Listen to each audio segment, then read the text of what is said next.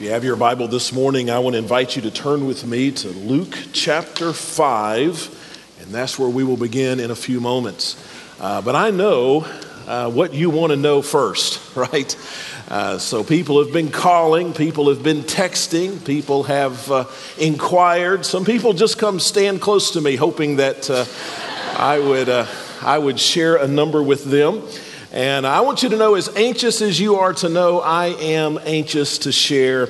I believe that God, as He has already been glorified in our service, will continue to be as we share this good news with you. And so I've invited 6 families in our church to assist us with this.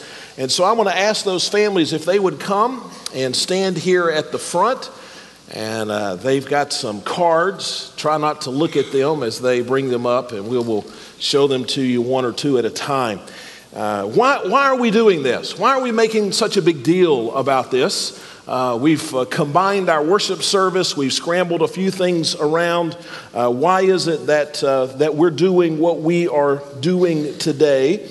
Well, there are a few reasons why.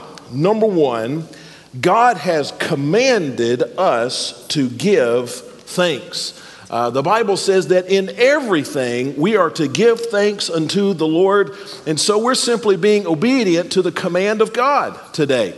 The second reason why we're doing this today is because Jesus says that Thanksgiving is not Thanksgiving unless it is expressed. You can't just be thankful in your heart. You've got to put words to it. You got to be excited about it. And so we're doing this so that together as a faith family, we can express our thanksgiving to God. The third reason that we're doing this today is simply because God is due the honor.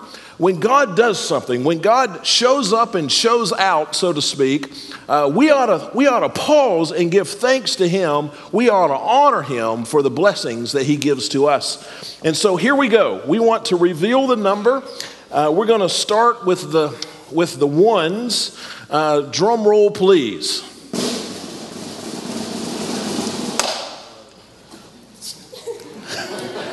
$5. So I've got good news. We have collected at least $5. At least $5. All right.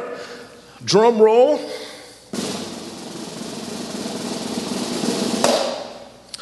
All right. $65. And we're working up the ladder. Drum roll, please. $7. There we go. I've always wanted to say drum roll, please, so I set this service up so I can say it as many times as possible.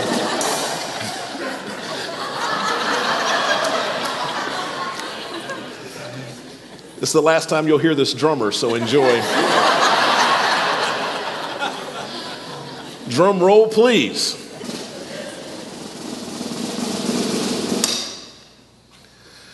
All right, we're getting one digit closer. Drum roll, if you will.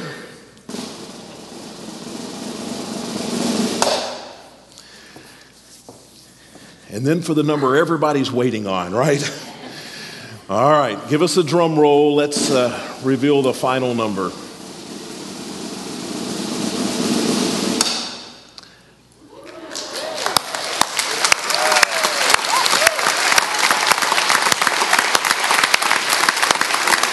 Now, I don't want them to step away yet. Let me share a couple of things with you. First of all, God certainly has showed His kindness and been good to us.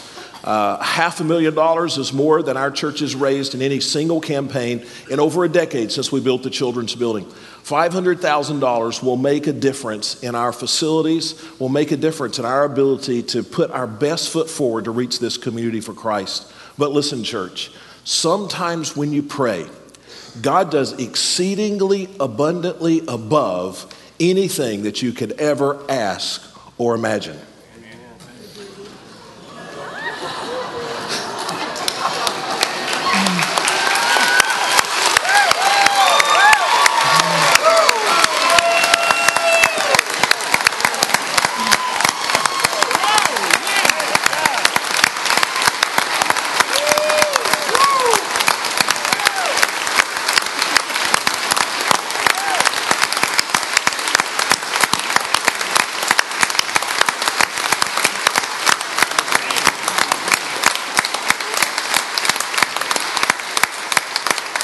All right, I want you to remain standing. There's a couple more things I want to share with you, and then I want us to do something together just to give God the honor and glory.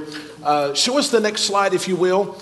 Actually, we had to order the numbers early, and a little bit of money came in after we ordered the numbers, and so the true total is $1,524,231. That's either in cash, securities, or promises. And the amazing thing, well, not the amazing thing, that's the amazing thing, but an additional amazing thing is already at the 2-week mark, $763,661.39 has been given in cash. Wow. Isn't that amazing?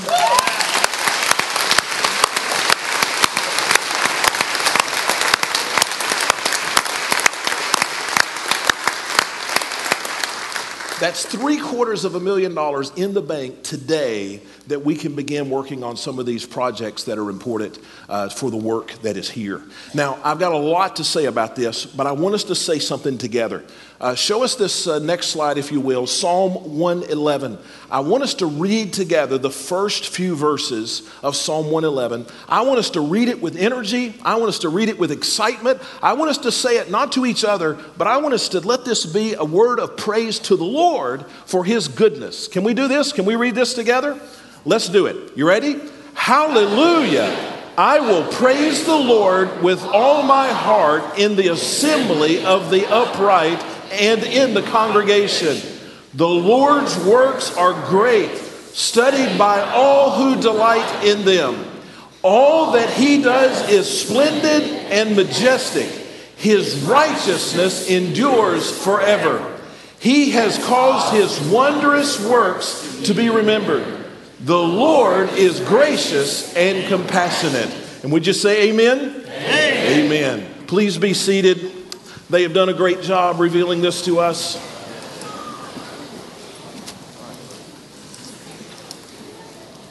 If you didn't enjoy the little tease halfway through, that was somebody else's idea. I don't recall.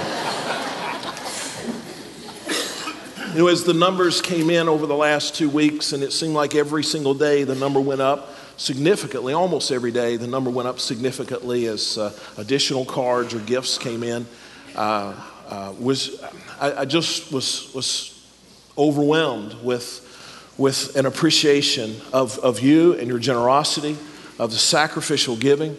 But I'm amazed at the provision of the Lord. And this certainly is a testimony to God's love and loving kindness and God's provision for us. But as these numbers came in, there was one passage of scripture that stood out to me. I think the Lord just brought this to my mind as I was amazed every day at the new numbers as Marilyn, our financial secretary, would let me know what has happened on that day. I thought of Luke chapter 5.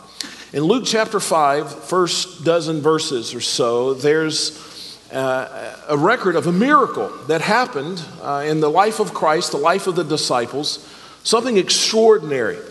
But there are many parallels, I think, between that extraordinary event, Luke chapter 5, the miracle of Luke chapter 5, and the providence of the Lord in March 18th. Now, they're not exactly the same, and one's a miracle, one's the providence of God. We don't have time to talk about the technical difference, but there are many parallels between the two. And so I think it would be proper for us just to read together about this great miracle and let this be instructional to us as we think about the next steps that God has for us to take. Luke chapter 5 verse 1 says, as the crowd was pressing in on Jesus to hear God's word, he was standing by Lake Gennesaret, and he saw 2 boats at the edge of the lake.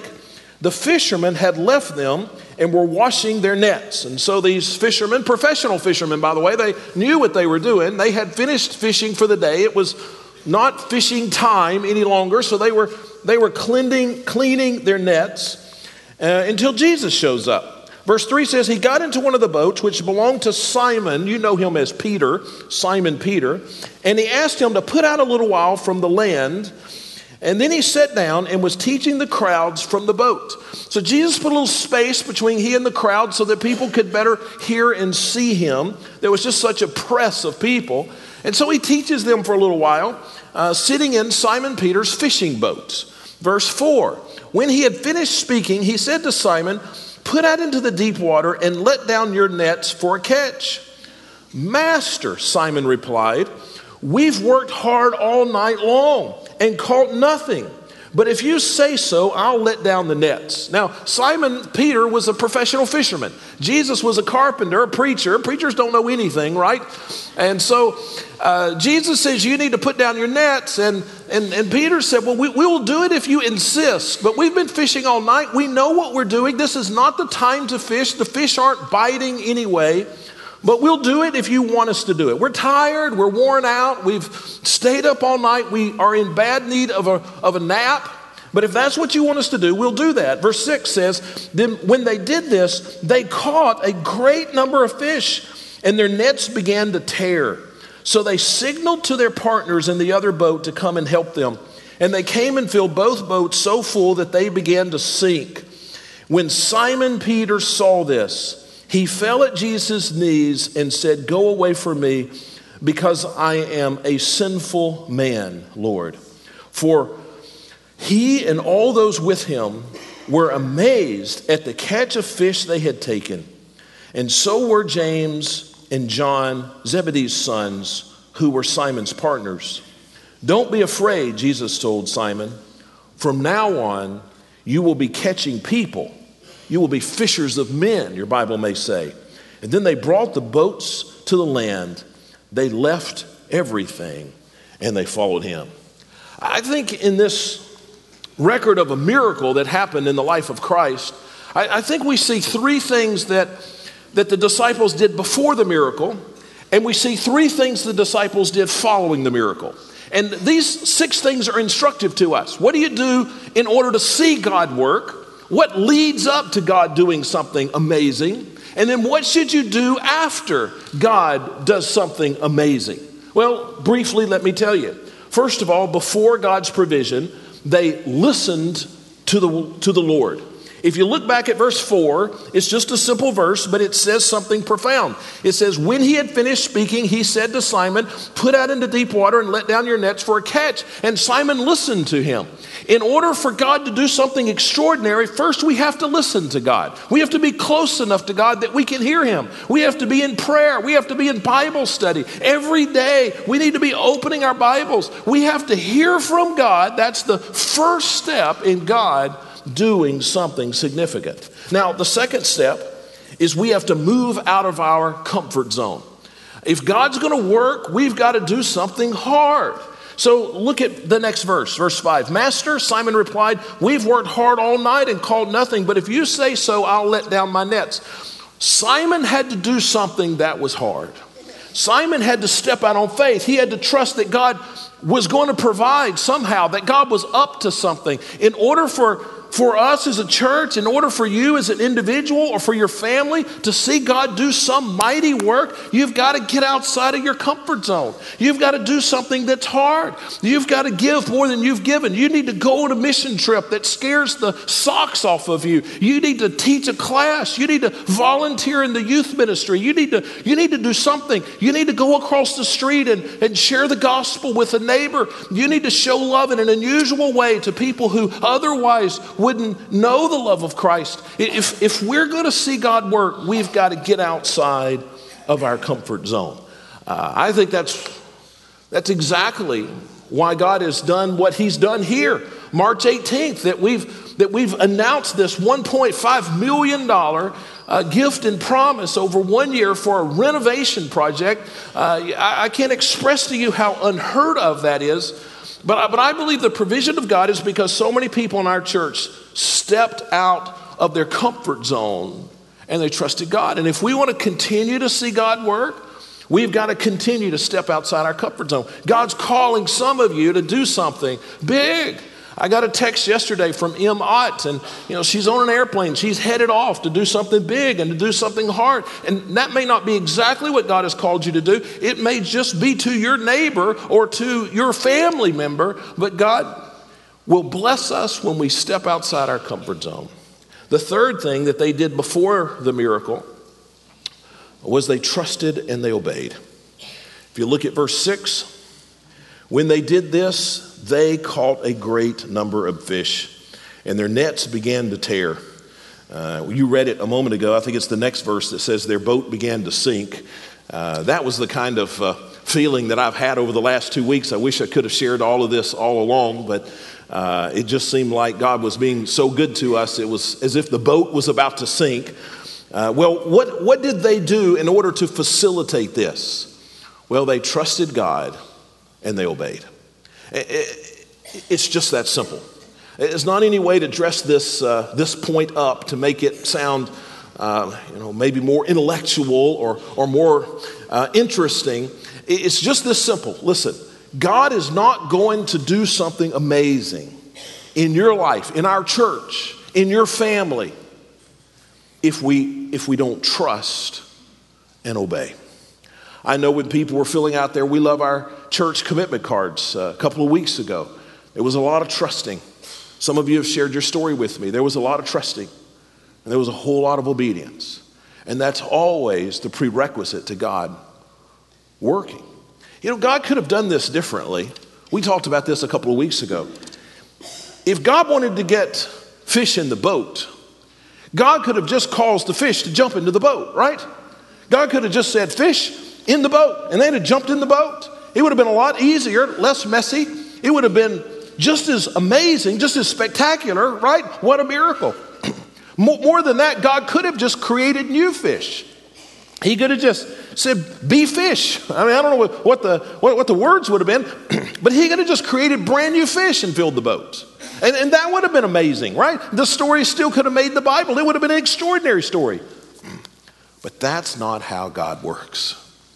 God works in response to his people trusting and obeying. And so instead of saying fish jump or fish be created, he says, Simon, put down your net. And so God could do a miracle in your life without you, and he may. God can do whatever he chooses to do. But I'll tell you, the pattern of God in the scripture is that God's miracle is going to come after the response of your trust and your obedience. So that's what happens before the miracle. What happens after the provision of God? What are we to do now? What happens after God has provided? Well, let me show you 3 quick things. Number 1, we have to work together. If you look at verse 7, it says, so they signaled to their partners in the other boat to come and help them, and they came and they filled both boats so full that they began to sink. And so when this great catch came, they called the other boat, they summoned the other disciples, and so that everybody worked together to get this done. Now, church, God has given us a tremendous blessing. When we started this process, didn't want to put a number on it. I've done a lot of financial campaigns. I've always started with a goal. Here's the goal we're shooting for. And I didn't want to do it on this one because I just was nervous about it. I didn't know the church well enough. I didn't know what people would be willing to give. I didn't know how much people loved their church. And so I didn't put a goal on it in the beginning. I'll tell you what my thoughts were. In those days, I was thinking if we got $300,000 to $500,000, that would be great. $300,000 to $500,000 to spend on renovations wouldn't do what we need it to do, but it would do much, and it would be good, and that would be great. I met with our deacons, and one of the questions they had as I presented to them the plan was, Pastor, what's the goal? And I said, well, it's not a goal. I'm nervous about a goal. And they said, well, you need a goal. You need a goal. And so I began to talk to people and to pray and to see what other people thought. And then we came up with the goals that we did. The highest goal being $1 million. And I really was nervous about that, very nervous about that. But God stepped forth and not only gave us the $300,000 to $500,000, and I was thinking, not only gave us the $500,000 goal that we set, or the $700,000 or the $1 million goal, but 50% above that. I mean, it's an amazing thing, but the hardest part, here's why I say that. The hardest part is not what's happened over the last 5 weeks. The hardest part is what's going to happen over the next 5 months. It's a whole lot harder to spend $1.5 million than it is to receive $1.5 million. I can just tell you right now, there's not an elevator solution to our elevator problems that's going to be pleasing to everybody. There is not a new pew that we can buy that everybody is going to like. There's not a kitchen that we can build that will suit everybody. There's not a carpet, a wall color, a bucket of paint that's going to make everybody happy. So what do we have to do? What now that God has provided $1.5 million, $750,000 in 2 weeks, now that God has provided, what do we have to do? Well, we have to do what the disciples did. We've got to work together. We've got to be, now listen to this. This isn't just preacher talk. This is serious. We have to be as intentional about working together to solve these problems and looking for agreement, not looking for disagreement, but looking for agreement. We have to be as intentional about that as we were raising $1.5 million. I mean, we were intentional about that. I mean, we had a banquet and we sent out letters and we prayed and, we crafted sermons and you prayed and I mean, a lot of people did a lot of things and we were very intentional. We didn't get here by accident. We were intentional. We've got to be just as intentional. We've got to be just as sacrificial. I mean, the amount of money that some of you gave was very sacrificial. We're going to have to be sacrificial as we go forward. And we choose whether the wall in the hallway is going to be pink or purple, okay? I'm not for either one of those colors. But if it's purple and I don't like purple, or pink and I don't like pink, I'm going to have the same kind of sacrificial attitude I had when I decided what I was going to give. Does that make sense? And so after the miracle, what's the first thing you have to do? Same thing as the disciples. We must work together. The second thing is this. We must recognize this is about who God is, not who we are. Okay, this is an extraordinary blessing. I have a lot of pastor friends and all different kinds of churches. For a renovation project, we're not building a new building. $1.5 million in 1 year for our size church is an extraordinary blessing. It's an extraordinary blessing. But the blessing is not about who we are. The blessing is about who God is. God has done something significant here. We need to recognize that. We don't need to get over this after a week or two. We need to be humbled by this. We need to be amazed. We need to be thankful. Now, look at your scripture passage here. Verse 8 says, when Simon Peter saw this, when he saw the miracle, when Simon Peter saw this, he fell at Jesus' knees and said, go away from me because I am a sinful man, Lord. Peter recognized that he didn't catch the fish. God caught the fish. He goes on in verse 9 to say, for he and all those with him were amazed at the catch of fish that they had taken. This is about the glory and provision of God. Let us not forget. And then number 3, we have to recommit ourselves to the assigned task. Look back at verse 11. This is the part of the story that when we're reading it, we're sort of winding down. As you get to this part of the story, you read it, but the action has already happened. But I think verses 11 and 12, I think this is the most important part of the story because this is the point of the story. The point of the story, by the way, is not that they caught fish. Jesus didn't come to help people catch fish. Jesus didn't come to start a fishing company. Jesus didn't come to start packaging fish sticks. That's not the whole point of the story is verses 11 and 12. Look at it. He says, I've lost it here now. Verse 11. Verse 10. I don't know what verses I'm reading. So verse 10 says, and so were James and John, Zebedee's sons, who were Simon's partners. Don't be afraid, Jesus told Simon. For now on, you will be catching people.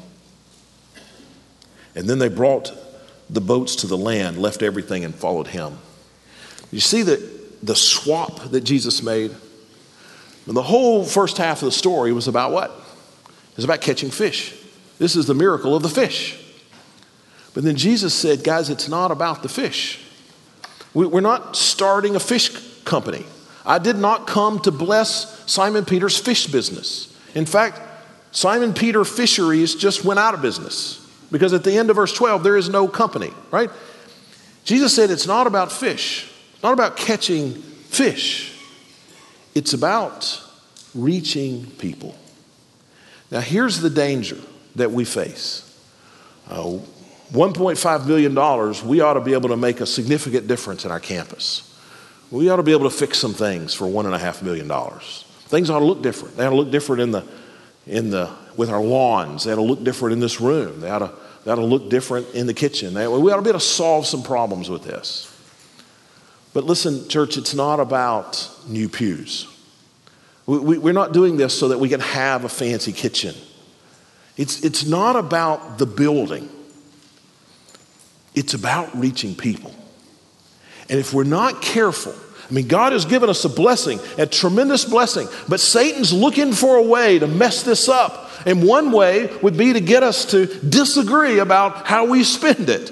But the other way would be to help us just focus on what we're spending it on and forget what our purpose is. The purpose isn't the building, just like the purpose was not the fish. It was all so that they could become fishers of men. And everything that God has blessed us with, it's so that we can reach people for Christ. It's not so we have a prettier building. We can clap for that. Amen. And so let's remember, 3 months from now, 6 months from now, it's not so we can have a prettier building. Now, we ought to have a prettier building. We don't have a prettier lawn, but it's not about our lawn. It's not even about a shiny kitchen. Let's remember that it's about reaching people for Jesus. Now, let me ask you to bow your head and close your eyes. We're going to spend some time, we're not finished. We're going to spend some time just singing and praising the Lord. That's the most fitting thing we could do right now. But let me pray. Father, I come on behalf of First Baptist Church of Nacogdoches, and I say thank you.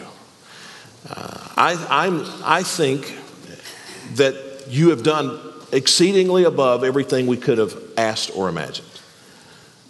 This was not in my wheelhouse. This was not a part of my projection. I didn't see this coming. I think you have shown yourself faithful to the obedience and the sacrifice of your people, in the same way that you showed yourself faithful when Simon Peter, with his tired arms and his sore back, dropped that net into water one more time.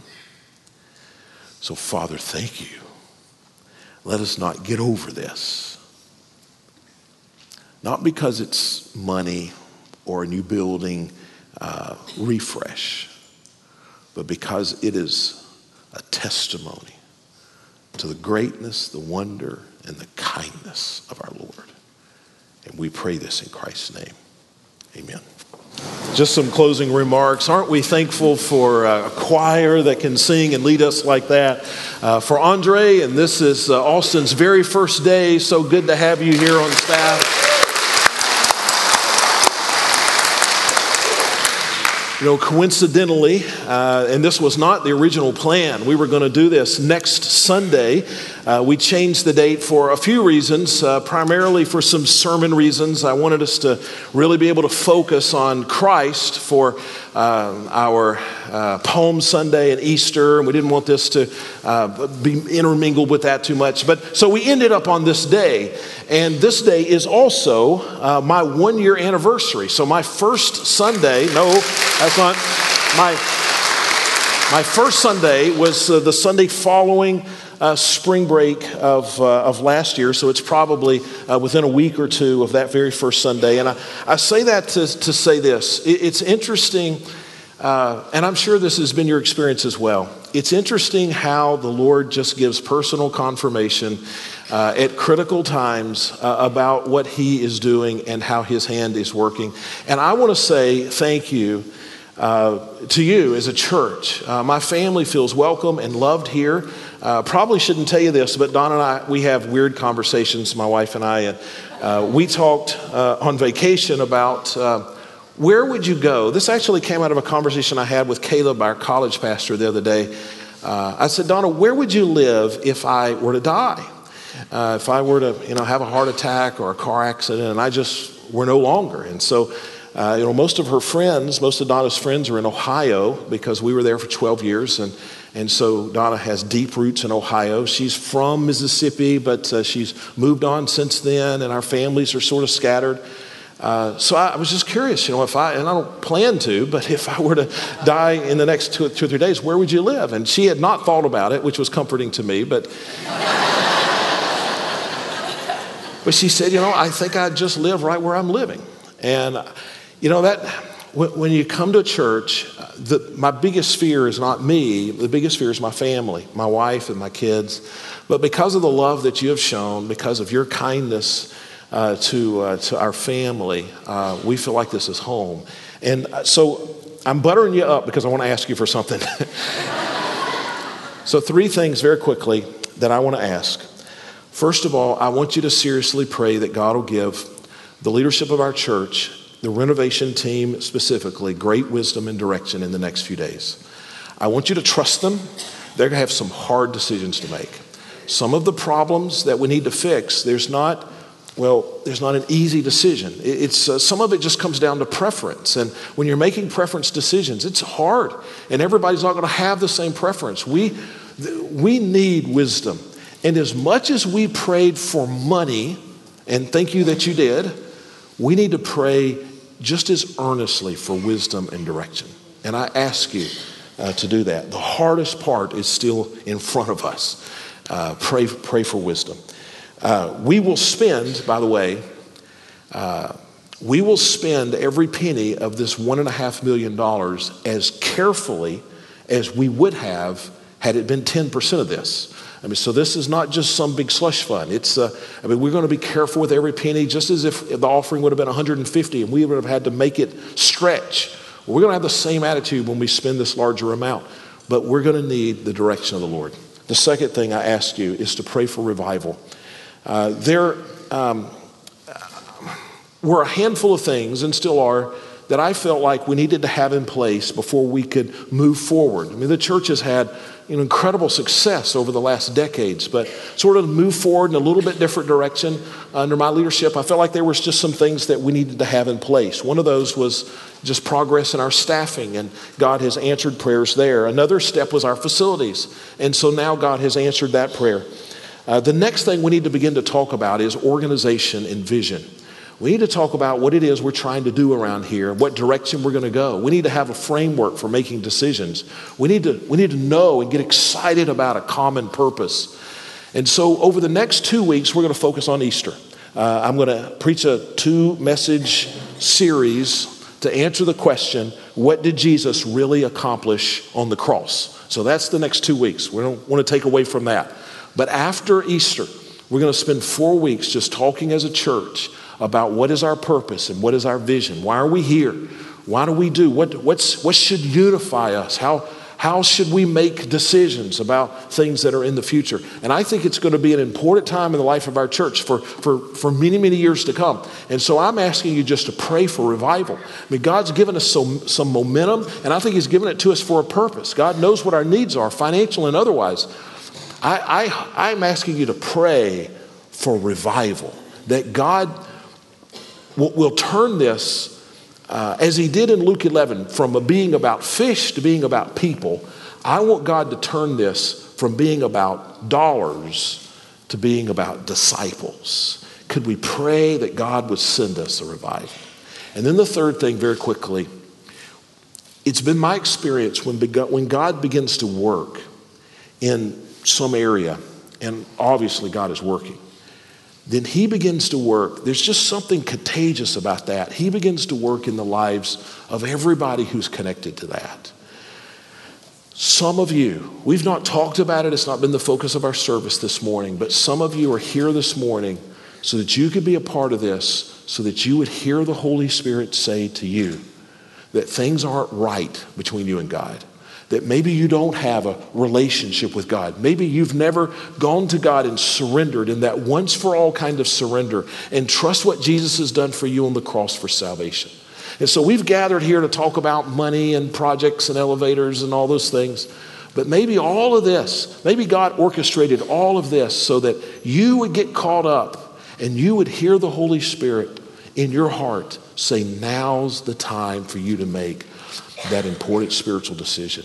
So we're going to stand and sing. I want us to have, Andre's got just one very special experience for us to have as we close our service.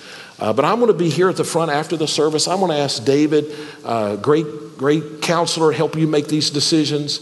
I'm going to ask the other ministers that are down here close just to hang out up front after the service is over. And so we're going to sing one last song. But if you need to make a decision, if you just need to talk to somebody about possibly making a decision, find one of us up here in the front. And we'll be here for the next 5 or 10 minutes as you're filing out to Sunday school. And let us help you make a decision that honestly be a whole lot more important than $1.5 million if it's a decision for Christ. Let me pray. Father, may you be honored in all of this. May we be brought closer to you, filled with wisdom. May this be the beginning of a revival that honors your name and sweeps people into the kingdom. And we pray this in Jesus' name. Amen. Let's all stand together.